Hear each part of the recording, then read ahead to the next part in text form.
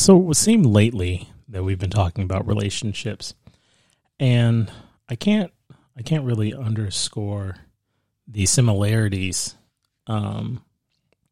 between kind of people and atoms. And we talked last time about how ionic bonding is kind of a transactional relationship. It's a relationship based on, hey, I gave you something, it changed both of us, so let's stick together. Covalent bonding is a little bit different. Covalent bonding is a sharing. It's a more utopian type of bond, but as we'll get to a little bit later, not all sharing is completely equal sharing. So ultimately, the goal of any bonding scenario is lower energy. Atoms and even molecules and big structures and everything else, all they want to do is they want to be comfortable. And so their pursuit of comfort, that pursuit of all things to be as calm as possible, is what drives chemistry. Because if you think about it, everything happens, even when you have big things that happen, the goal of those big things in chemistry is to get to a lower state, is to get calm. So sometimes molecules and atoms and elements have to do drastic things like explosions or violent, reactions. They have to do drastic things to get to a lower energy state. And that's really the nuts and bolts of bonding, whether it be covalent or ionic bonding. So the key thing to remember, for the sake of this conversation, with just a few exceptions, is that the magic number is 8. Everybody wants to have 8 electrons around them. That's what they're looking for. They're looking for those 8 electrons, and they're willing to share. They're willing to come up with some sometimes bizarre arrangements, but they want to share to get to 8. And when we talk about covalent bonding is 2 nonmetals. And there can be some, metalloids, but for the sake of this conversation, we are really going to stick to the activities of nonmetals bonding to each other. So the whole point, the whole key to this is to make sure that we are getting to 8 electrons around every atom, with some exceptions. You're going to have exceptions like boron, but everyone else generally wants to have 8 electrons around them. And to visualize that, we use these Lewis structures. Oh, also hydrogen. Hydrogen only needs 2 around it because it's so tiny, so it only wants to have 2. So when we draw these Lewis structures, you have real little sticks and everything else. And remember, each single line represents 2 electrons. So in doing so, if we just have a hydrogen off by itself and it's got a line and let's say it's bonded to a carbon, the hydrogen's happy because the hydrogen now has 2 electrons. Its s orbital is good. Remember, the p's are there, but they're there, but they're not there. Think of the p's, or think of all the other orbitals as kind of the speedometer on your car. If you have, just a basic economy car, your speedometer may go up to 150 miles an hour. In theory, your car can go that fast, but it's in practice, it's not going to happen. That's really the way the orbitals are. They're there in theory, they're there mathematically, but in practice, it ain't gonna happen.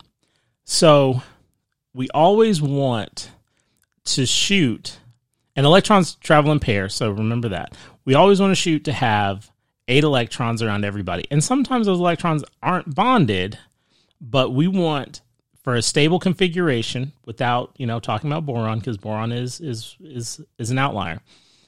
For that stable configuration, we want to make sure that there are 8 electrons around each atom. So textbook has a lot of great examples, but I really wanted to touch on that 8 is the magic number, and the kind of the ball and stick model that you see, that is with Lewis structures. That's just how we visualize the 8, how we lay it out in 2 dimensions to make sure that we can see what's going on in our bonding scenario. We want to make sure that everybody is happy, because that's the key to having a covalent compound is everybody's happy. Everybody's at 8. And if everyone's not at 8 and we're not a polyatomic, then we need to restructure what we're doing. And really, there's just some key things to focus on, like with Lewis structures. Don't overcomplicate them. Really do not overcomplicate them. They are very straightforward. The key is to get 8 electrons around everybody, and hydrogens are kind of space fillers. They only need 2. So hydrogens are always going to be at the end. Carbon can be basically anywhere. Oxygen, here's a hint. Oxygen kind of links 2 groups together, and nitrogen, for the sake of this conversation, nitrogen will always have that lone pair. So carbon will want to form 4 bonds. Oxygen will form 2. Nitrogen will form 3. So carbon 4, nitrogen 3, oxygen 2. So you look at their position on the periodic table. Carbon is in that group 4. Oxygen is group 5. Carbon's in group 4.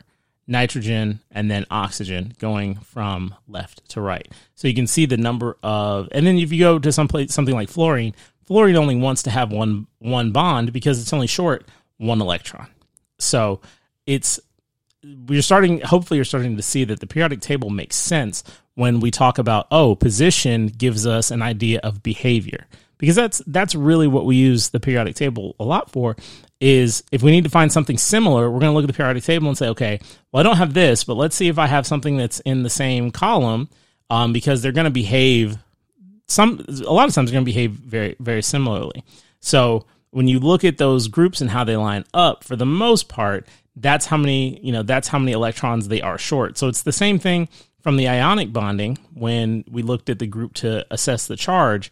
It's really the same thing on the non-metal side, is that it's just letting you know how many electrons I'm short. How many am I willing, in an ionic situation, I would take them, but in a covalent situation, I am sharing them. So that's a little bit of the difference between the two. We can also have, you can have multiple bonds between things. So the single bond is 2 electrons being shared. A double bond is 4 electrons, and a triple bond is 6 electrons. So you can have multiple bonds being shared in a situation, but you have to remember that you can't exceed the number of total electrons available. So hydrogen can't double bond with anything. Hydrogen only needs 2 electrons, so that's a single bond. So you can't really double bond to anything. But double bonds are pretty much fair game, anywhere after that. In triple bonds, carbon and nitrogen are the only ones that can triple bond, because remember, oxygen is only looking for 2 bonds. So oxygen doesn't triple bond, but nitrogen will triple bond because that would satisfy all of its need for 3 bonds, and carbon will do it. And carbon does it a lot. It doesn't like to do it, but it will. Carbon will do it, and then it still has the opportunity to have a single bond beyond that, just because everyone needs 8 electrons. But the difference is nitrogen won't do it, because nitrogen has that lone pair of electrons that stick out. So just some things to think about when you're looking at multiple bonding. It's something that I touch on. It comes back kind of when we go into the second half of this, when we start talking about organic and biological chemistry. That's really where you're gonna really, really dig into kind of multiple bonding situations.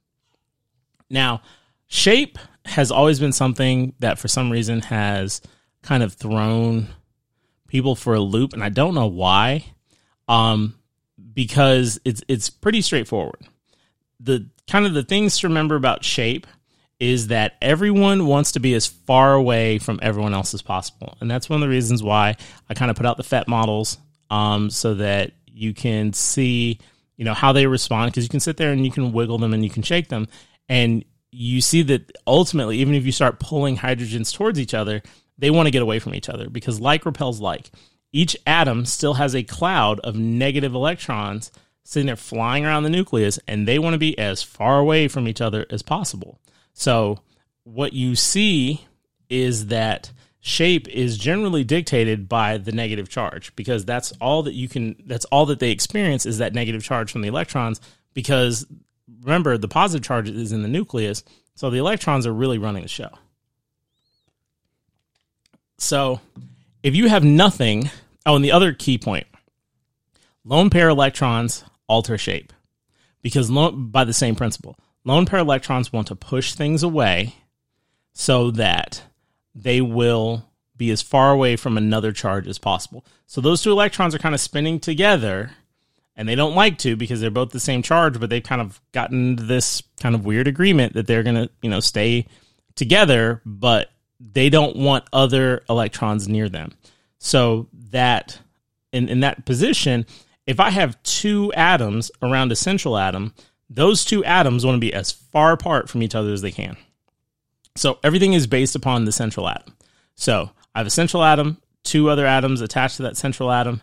They want to be as far apart as they can. So they are going to be naturally 180 degrees away from each other. And this is in an instance where there are no lone pair electrons on the central atom. If we have lone pair electrons on the central atom, then those electrons are going to come into play, and they're going to start to push even harder, and they're going to push them farther away because they want their space. They want to be heard too.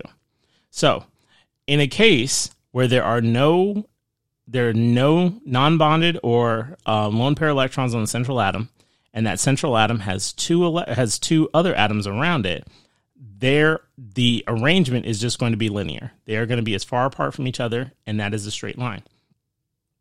If you have three atoms around a central atom, and there are no lone pair electrons, then you have a trigonal planar arrangement. You basically have a triangle, and on your linear is going to be 180 degrees apart. Your trigonal planar is going to be 120 degrees apart. Now, if we step up the complexity just a little bit, if we have four atoms around the central atom, the only arrangement you can have is tetrahedral. And for the sake of this conversation, if you have four atoms around that central atom, you will never have a lone pair along with those four atoms. So, in the instance, to review, if there are no lone pairs, two atoms around a central atom will give you a linear arrangement. Three atoms around a central atom will give you a trigonal planar arrangement. And four atoms around a central atom will give you a tetrahedral arrangement. All right, so let's talk about let's talk about the two instances where there are lone pairs on the central atom. So if you have two, and we'll use water for an example. Water is H2O, so we have an oxygen in the middle, two hydrogens on either side. But if you drew your Lewis structure right, you'd find out that oxygen has two lone pairs of electrons. So those two lone pairs of electrons are pushing those two hydrogens even farther away from each other to where that bond is 109.5 degrees. And we call that shape bent. It is pushing it away from each other. So definitely review those PhET models so you understand what's going on with that shape and what is causing that shape to be altered. And it is merely the presence of those lone pair non-bonded electrons that is pushing everything farther away. Now, if I look at three atoms around a central atom, a perfect example of this is ammonia. It's NH3. Remember, the nitrogen has a lone pair of electrons. Those lone pair are going to push everybody out of that plane. So nitrogen is not a trigonal planar molecule. Nitrogen is actually a trigonal pyramid. It is a three-sided bottom, but it is a what we would call a triangular pyramid in geometry. It's got a three-sided bottom, but it is now a three-dimensional shape. It is no longer planar. So those are the thing. Those are kind of what happens when we have these non-bonded pairs is they push everything out of the way. They're bossy. They push everything out of the way. And what will happen is non-bonded pairs will turn a linear molecule into a bent molecule, and non-bonded pairs take what you would think would be trigonal planar and make it trigonal pyramidal. So key things on shape. Great chart in the book, great examples in the PhET model. Review them and you will be fine. Last thing I want to talk about is polarity. And polarity arises from electronegativity. Electronegativity is basically how much I want to be kind of an electron hog. The biggest electron hog on the periodic table is fluorine. Fluorine is so close to having 8.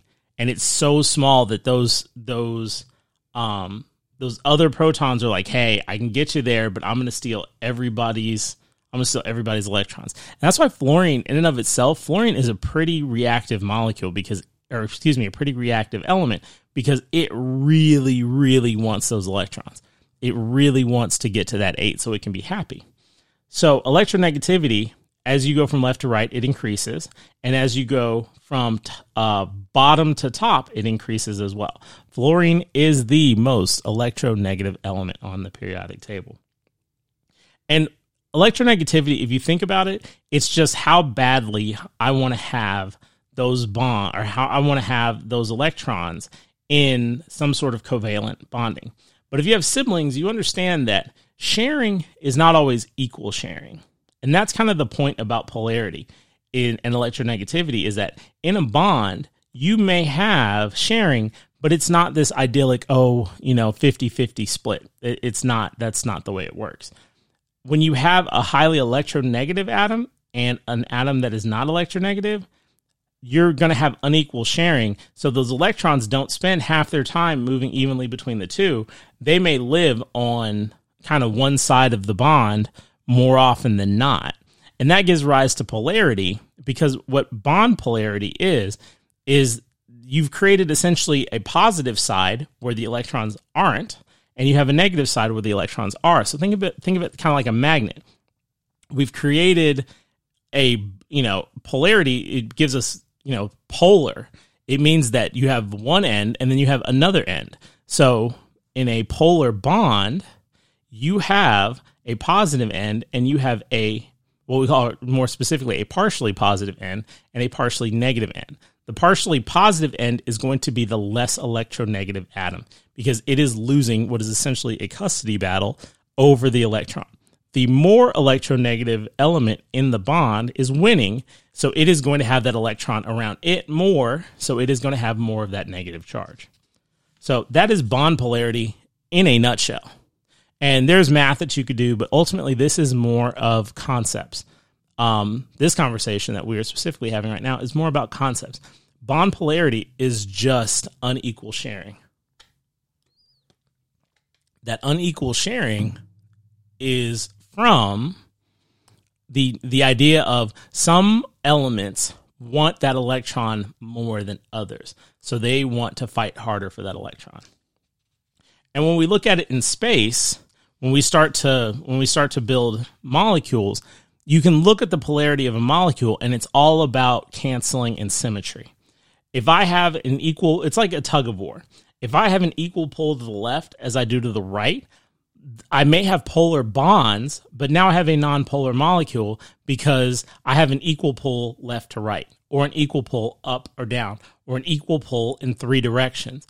But if my pull or my polarity, if it just doesn't look like, if we were to make it like a tug of war, if the tug of war was going to be a tie, you're not going to have, there's no movement. Nothing happens. Nothing changes.